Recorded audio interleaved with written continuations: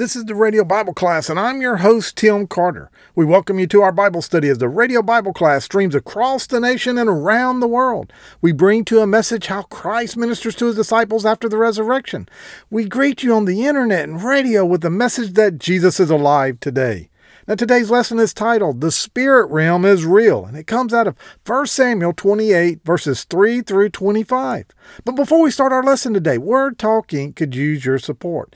Now, playing music on the radio may sound simple, but actually it's quite costly due to publishing rights and royalties. And before that first song is ever played, there's utility bills and town rental fees and maintenance and so forth. We need people just like you to help with the tax-deductible gift. As a matter of fact, if you listen to WMER regularly, you know that we've been rebuilding our studio. That means a new console board that we had to pay for, a new computer for the automation system, a new computer that we are now streaming over the internet. All that takes funds, and the money that you give goes 100% towards those expenses. It doesn't go towards salaries. It doesn't go to pay somebody's salary. So won't you do that today? Won't you make a gift? You can do that by calling us at 601-483-8648, and there they can take your information safely and securely over the phone, or mail us your gift to Word Talk Inc., P.O. Box 4334, Meridian, Mississippi 39304. Now, your gift to Word Talk Inc. is IRS approved as a 501c3 tax-exempt ministry. Hebrews 13:16 says, "Do not neglect to do good and to share what you have, for such sacrifices are pleasing to God." Also, if you missed a previous lesson, you'd like to go back and listen to a lesson that we've taught on, you can do that by going to our podcast website. That's Radio Bible Class with no spaces between radiobibleclass.podbean.com. And also you can catch us wherever you consume your podcasts, wherever you like to listen to them. We're there too. So just search for WMER, Radio Bible Class with no spaces between Radio Bible Class. So we pick back up today after studying last week about how David didn't guard his heart, how he spoke some wrong things into his heart and put him into a downward spiral. And we're going to see next week the outcome of his decision of living a double life, how he moved into enemy territory because he was just tired. He was tired of Saul chasing him. Saul has chased him for over 10 years now, and he's just finally said, hey, Saul's going to eventually catch me. He's going to kill me. But that's not what the prophets had told him. That's not what Samuel had told him. That's not what everyone that spoke to him had said. He had forgotten God's promise. And what did he do? He put his trust in himself. He had forgotten to put his trust in God. That, God, you have spoken those words and blessings over me. I'm going to walk in faith with you. No, he'd gotten tired. And when we get tired, we make bad decisions. And David made a bad decision. And he made excuses for these bad decisions as things start to happen. And then because things start to happen, that is the Holy Spirit working, yet he doesn't listen to the discomfort. As a matter of fact, he starts justifying his sin. And when we get distracted, when we make bad decisions, sometimes we start justifying our sins. But, it's just a little bitty sin. I do all this other stuff right. God will overlook that. But we cannot justify our sin. Sin is sin, and we have to ask God to forgive us. But ultimately, God will make us make a decision when we try to live a double life. And that's where we ended last week. The Philistines and the Israelites were coming into a huge battle. And what happens? The king of the Philistines says, David, I want you to be my bodyguard. I want you to go with me. I want you to fight with us. And so David is at the back with the king, and he is to protect the king. And so he's going to have to make a decision. And what he tells the king is that you're my master. I will serve you. I will do that. I will fight against the nation of Israel. So that's where we finished last week. This week is a chapter that you normally won't hear a pastor say from the pulpit. It's not a typical sermon you'd preach if you're trying to bring people in and grow the church. But there is some very clear teaching that comes out of this. Because we go chapter by chapter, verse by verse, today we're going to cover this chapter and we're going to look at the spirit world and we're going to look at what we're not supposed to do, how we're not to tap into the demonic, how we're not to be like King Saul. When we're out of touch with God, what we should do is ask for forgiveness, not turn to other alternatives. And we see how low Saul has gotten. Saul now turns to the demonic world, the spirit world, because God will not answer him. He won't answer in time. Well, let's jump into this. I have a lot to cover. Turn with me to 1 Samuel 28. We'll start in verse 3. Now Samuel had died, and all Israel had mourned for him and buried him in Ramah, his own city. And Saul had put the mediums and the necromancers out of the land. the Philistines assembled and came and encamped at Shechem. And Saul gathered all Israel, and they encamped at Gilboa. And when Saul saw the armies of the Philistines, he was afraid, and his heart trembled greatly. And when Saul inquired of the Lord did not answer him, either by dreams, or by Urim, or by prophets. Then Saul said to the servant, Seek out for me a woman who is a medium, that I may go to her and inquire of her. And his servant said to him, Behold, there is a medium in Endor. We'll stop right there for now. Saul is now in a worrisome situation. That's the first thing I want you to see. The Bible tells us when he looked at the army of the Philistines, verse 5, when Saul saw the army of the Philistines, he was afraid. He was worried. His heart trembled greatly. Let's dive into this. Why was Saul worried? First, Samuel is dead. One of the prophets that he would always go to get advice on what God wanted him to do is dead. Samuel is dead. We saw that back in chapter 25 that happened. But it was repeated again right here for us to take note that Samuel has died and everyone's mourned and he's been buried. Even though Samuel's dead, I don't believe that's 100% the reason why he's afraid. First of all, Saul was always a little bit skittish. Even after Samuel had anointed him king way back, what did he do? He hid when he was supposed to be presented in front of the nation of Israel. So here we see that he was even skittish. Then over time, Saul became this 90% guy. He was faithful to God about 90% of the time, but the other 10% of the time, he did things his own way. He had a rebellious streak in him that we will see today becomes really bad. But this rebellious strength ultimately is what cost him his kingdom. He disobeyed God when he spared King Agag, the king of the Amalekites. And he also kept all that livestock. Remember that Samuel came to him and he said, Hey, why didn't you obey the Lord? And he said, I did. I did what I was supposed to. He did 90% of what the Lord told him to do. He was supposed to wipe everything out, but it was okay with him, he thought, to keep the best of the livestock. And that's what Samuel said. He's like, well, then what's these goats that I hear going, bah? He kept the livestock he wasn't supposed to, and he didn't kill the king. And then he went overboard again when he disobeyed God, when he was impatient. He was supposed to wait 7 days. The priests were supposed to do the sacrificial offering. But when they're about to go to battle, he's waiting on Samuel. Samuel doesn't get there. It's not nighttime yet, but he goes ahead and does the sacrifice. As he does the sacrifice, Samuel walks up and goes, What are you doing? Why are you doing the sacrifice? He said, I did a good thing. We sacrificed. Samuel said, I was supposed to do that, not you. See, he disobeyed time and time again. He disobeyed God when he had the 85 priests killed at the town of Nob, again because they helped David. And then for the last several weeks, we've studied about how he's chased after David time and time again, trying to kill David. And that was not of God. All of these things that I've kind of reminded you of as we've studied are bad, but that's not as bad as what we're going to see today. Now we see Saul disobeying God by consulting a medium. He's asked for the advice of a witch. And this is clearly forbidden in Scripture. Why is it forbidden? It's because mediums and spiritists, they tap into the demonic realm. In Deuteronomy 18:9-11, it says, When you enter the land the Lord your God is giving you, do not learn to imitate the detestable ways of the nations there.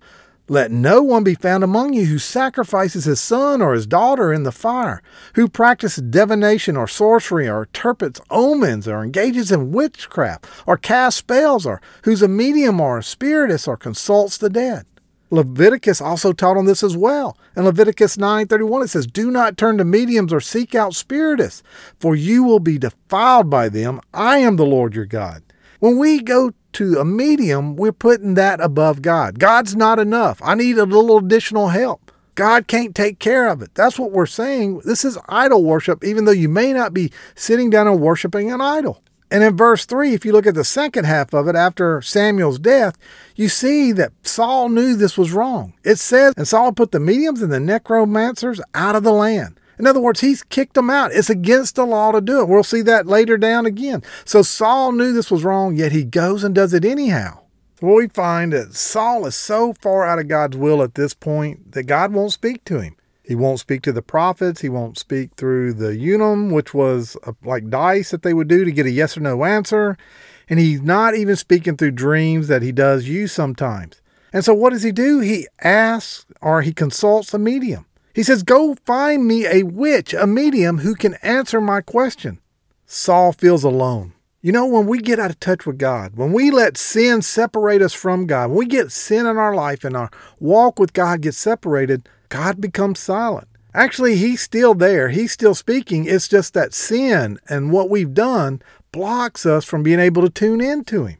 And that's where Saul's at. Saul cannot get an answer. And so he turns to what he shouldn't do and he knew was wrong. So he goes to this witch to consult with. And let's continue. Look at verse 8 with me. So Saul disguised himself and put on other garments and went, and he and 2 men with him.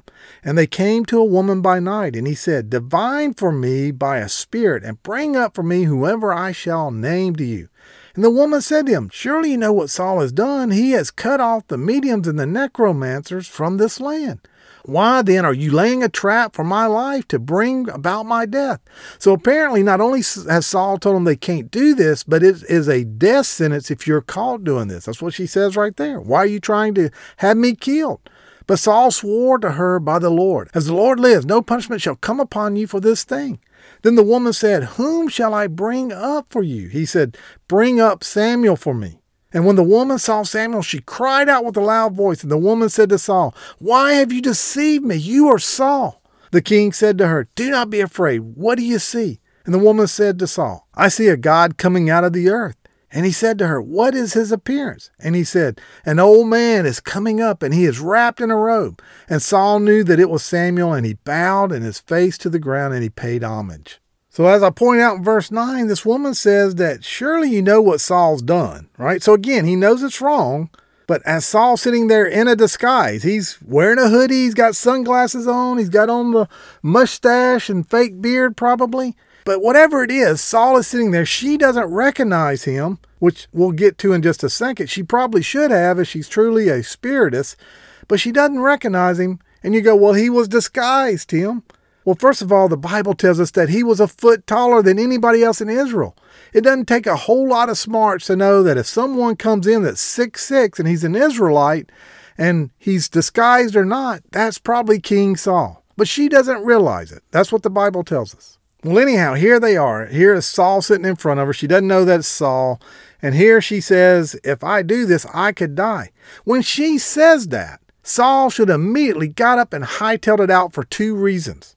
One, she doesn't realize it, but she just reminded him the law of the Lord, how it was against the law, how it was a death sentence for you to use a medium. He should have got up and run right there. It was his law. She just reminded him, and she doesn't know that, but he should have got up and ran. And then the second reason why he should have got up and ran is if she doesn't recognize him, she can't be that great of a medium. But that wasn't her trade anyhow. She wasn't supposed to recognize. Her trade was to tap into the demonic.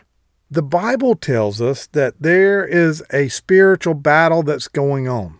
Ephesians 6:12, for we do not wrestle against flesh and blood, but against rulers, against authorities, against cosmic powers over the present darkness, against spiritual forces of evil in heavenly places.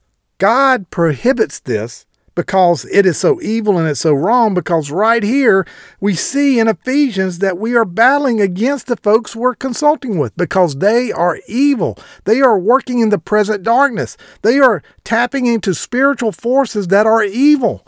Now let me just say, not every person that you're going to go to, some of them are frauds. They're flat out frauds. But those that are doing what they can do, and I'm not talking about illusionists either. There are Christian illusionists that do sleight of hands, that distract you to look one way while they do something else. Those are tricks. That's nothing to do with magic. But what we're talking about here is someone that is tapping into the demonic spirit world. And let me tell you, it is still operating today. A lot of people say, oh, we live in an enlightened world. That was back when people didn't understand. It still lives today. The Bible calls it out right here in Ephesians. I want you to understand, there are people that have dismissed this because it's too Hollywoodish. It's something of just the culture that we live in. But don't be deceived. The media has trained us to be less sensitive to it. You can go back, I'm going to date myself real quick. You can go back when I was growing up, I used to watch Bewitched. And again, not that that was a great show to watch, but it desensitized us to spells and warlocks and witches. Since that time when my kids were growing up, they watched The Witches of Waverly. Harry Potter came out. Hollywood has done a really good job of desensitizing us.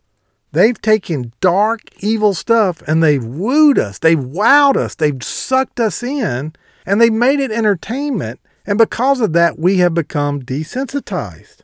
Some of you might even be going, Tim, let's don't go there, but we need to stay away from this stuff. We need to stay away from a Ouija board, even if you think it's just fun. We need to stay away from seances and palm readers. Don't rely on tarot cards or even seeking your horoscope, trying to get the stars to tell you what's going to happen in the future. See, people will dismiss this saying, oh, they're just frauds. This is fraudulent. No, there are some that are legit and they tie into the demonic occult.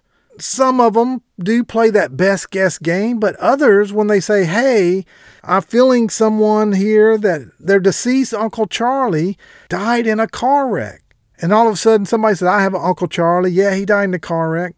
And their daughter was on the back seat, but she lived. They start to go, how did he know? But that psychic or that medium that is tapping into this is tapping into demons. Now, demons are fallen angels. They're evil angels. They're the ones that decided to go with the devil when he got kicked out of heaven. We can't see into the spirit realm, but the Bible tells us that the angels watch us. And so that means the demons can see into the physical realm. Now, the Bible does tell us that in Hebrews that we do entertain angels unaware. There's a point where God allows an angel to take over a body of some type or take on some type of form. I don't want to get into that. That's beyond the scope of where we're going today. But I want you to understand that the spirit realm is real. And the spirit realm is being used not only for good, for us to walk in the spirit and us to be guided by the spirit, but there are a demonic side of it. There's an occult side of it. And there are people that are tapping into that and they are legit. Now, probably most of them aren't, but there are some that are legit. I say all that to say that the spirit world can see into our world and they are familiar what went on. And so if this person, this medium, is able to ask about Uncle Charlie and the wreck that he's in, how he died and how the woman was in the back seat, the child was in the back seat, they didn't get hurt, all the details they know, they could be talking to a familiar spirit. And I want to point that out real quick. I want you to look at something with me in the Bible, and it's in the King James Version. If you go back to verse 7, Saul asked his servant, seek me a woman that hath a familiar spirit, that I may go to her and inquire of her. That's why this is so evil. You're tapping and getting that familiar spirit to speak to you about what it knows from the spirit world that we can't see into. That is very demonic. How does this apply to you and I? Well, first of all, if you find yourself like Saul, where you feel like you can't speak to God, you need to keep turning to Him. Turn to those spiritual people around you. Turn to the prayer warriors that you know. Don't turn to the occult side. Listen to what David wrote when he was in desperation. Psalms 142, verses 5 and 6. I cry to you, O Lord. I say, you are my refuge, my portion in the land of the living. Listen to my cry, for I am in a desperate need. I'm already getting low on time, so I need to move on. What's going to happen now is this medium is going to get the shock of her life. Why is she going to get the shock of her life? Because she's expecting that familiar spirit that I was just telling you about, and she gets something totally different. Look back at verse 12 with me real quick. When the woman saw Samuel, she cried out with a loud voice. And the woman said to Saul, why have you deceived me? You are Saul. As I studied for this lesson, there was a lot of great debate about this. Was it really Samuel that she's seeing, or was it a demon that was imitating Samuel? And really, it's almost split halfway down the line. Half the commentators will say it is Samuel and that God did this. Others say that it's a demon spirit. I lean toward the side that this is really Samuel that's coming up. Most of the ones that say this is Samuel, say it's Samuel because, one, the medium is shocked. It's not that familiar spirit. It's a new spirit, and so it shocks her. And then you see that King Saul asked her, said, well, hold on, just calm down. I know you found out it's me. And the commentators say that because they think Samuel was calling out Saul, Saul. And so he says, do not be afraid of what you see. What do you see? And she tells about, he sees this old man coming up. And I want to pick back up next what happens after he lays down. He knows it's Samuel. That's the second reason is the Bible says that Saul knew it was Samuel. that he wasn't fooled. Based on what she described, he would have known Samuel. He was close to Samuel. So the second reason that the commentators believe that this is Samuel truly being brought up through God, a supernatural act, is that he recognized based on description and he falls to the ground and he pays homage. But the most telling reason that they think it is, I'll start with verse 15 and we'll read through verse 19 real quick. Then Samuel said to Saul, "Why have you disturbed me by bringing me up?" And Saul answered, "I am in great distress, for the Philistines are warring against me, and God has turned away from me and answered me no more, either by prophet or by dreams. Therefore I summon you to tell me what I should do." And Samuel said, "Why then do you ask me, since the Lord has turned from you and becoming your enemy? The Lord has done to you as he spoke by me, for the Lord has torn the kingdom out of your hand and given it up to your neighbor David, because you did not obey the voice of the Lord, and you did not carry out the fierce wrath against the Amalekites. Therefore the Lord has done this thing to you this day. Moreover, the Lord will give Israel over with you into the hand of the Philistines, and tomorrow you and your sons shall be with me. The Lord will give the army of Israel also in the hand of the Philistines." He mentions Yahweh. If you go look at every time he says the Lord, that is Yahweh. Demons don't call out the Lord and use that word. So again, 7 times it is said the Lord or Yahweh. And then there, right here at the very end that I read to you, there's prophetic element of it. Demons can't predict the future.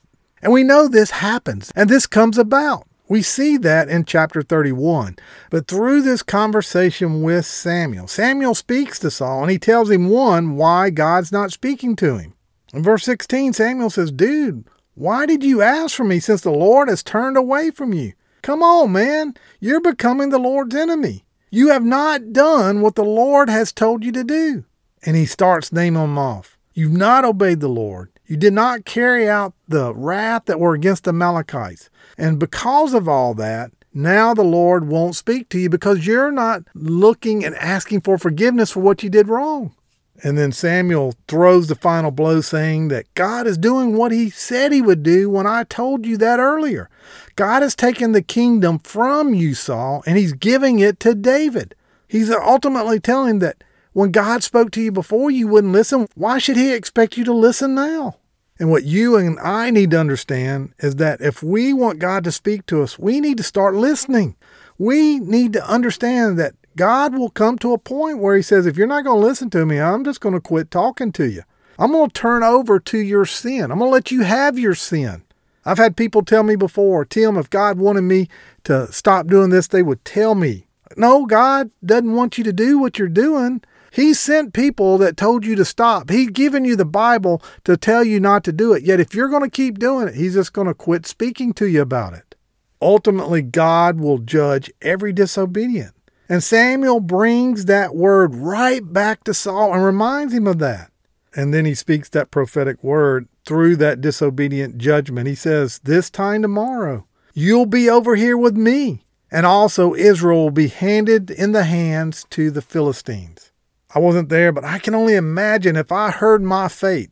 And that's what Samuel tells him. He tells him his fate. He says, tomorrow you're going to be with me. Your judgment is you die tomorrow. Not only you, but your sons die with you. And not only that, but because of the way you've led the nation of Israel, they're going into captivity with the Philistines. You may say, Tim, isn't that kind of harsh that he's killing him? Well, the wages of sin is death. That's what Romans tells us. And Romans 2 tells us that God will give to each person according to what he's done. To those who are persistent in doing good, seek glory, honor, and immorality, he will give eternal life. But to those who are self-seeking and who reject the truth and follow evil, there will be wrath and anger. When you ignore God, when you bypass the obedience that God's telling you to do, you can rest assured that God will judge that disobedience. It may not be immediate, but he will judge it. Well, let's wrap this up on how Saul responds. Verse 20 through 25. Look at that with me real quick. Then Saul fell at once full length on the ground, filled with fear because of the words of Samuel. And there was no strength in him, for he had eaten nothing all day and all night. And the woman came to Saul, and when she saw that he was terrified, she said to him, Behold, your servant has obeyed you. I have taken my life in my hand and listened to what you have said to me. Now therefore, you also obey your servant. Let me set a morsel of bread before you, and eat, that you may have strength when you go on your way. And he refused and said, I will not eat. But his servants, together with the woman, urged him, and he listened to their words. So he arose from the earth and sat on the bed. Now the woman had a fattened calf in the house, and she quickly killed it. And she took flour and kneaded it and baked unleavened bread out of it. And she put it before Saul and his servants, and they ate. Then they rose and went away that night. His fate is sealed. He doesn't ask for forgiveness. He doesn't do that when he responds. He immediately takes what Samuel says as the gospel truth, and he falls completely down on his face and lays out on the ground. One could say this is truly hitting rock bottom. Saul has come all the way from being a chosen king, now laying flat out dead before the prophet of God because he consulted a medium and was given that word that he's dying tomorrow. As we've studied Saul, we've seen him as a brave man. We've seen him step into action at times. But here Saul is just pitiful. We find him flat on the ground, filled with fear, not eating, completely drained of strength, and being judged by God. Even the witch takes pity on him, and she offers him some food so that he can get on his way and get out of her house. She don't want to be any part of this anymore. In 1 Chronicles 10:13, it says that Saul died because he was unfaithful to the Lord. He did not keep the word of the Lord and even consulted a medium for guidance. Today we see the beginning of the end of a man that started out so well. Saul was a man that was initially reluctant to even be the king.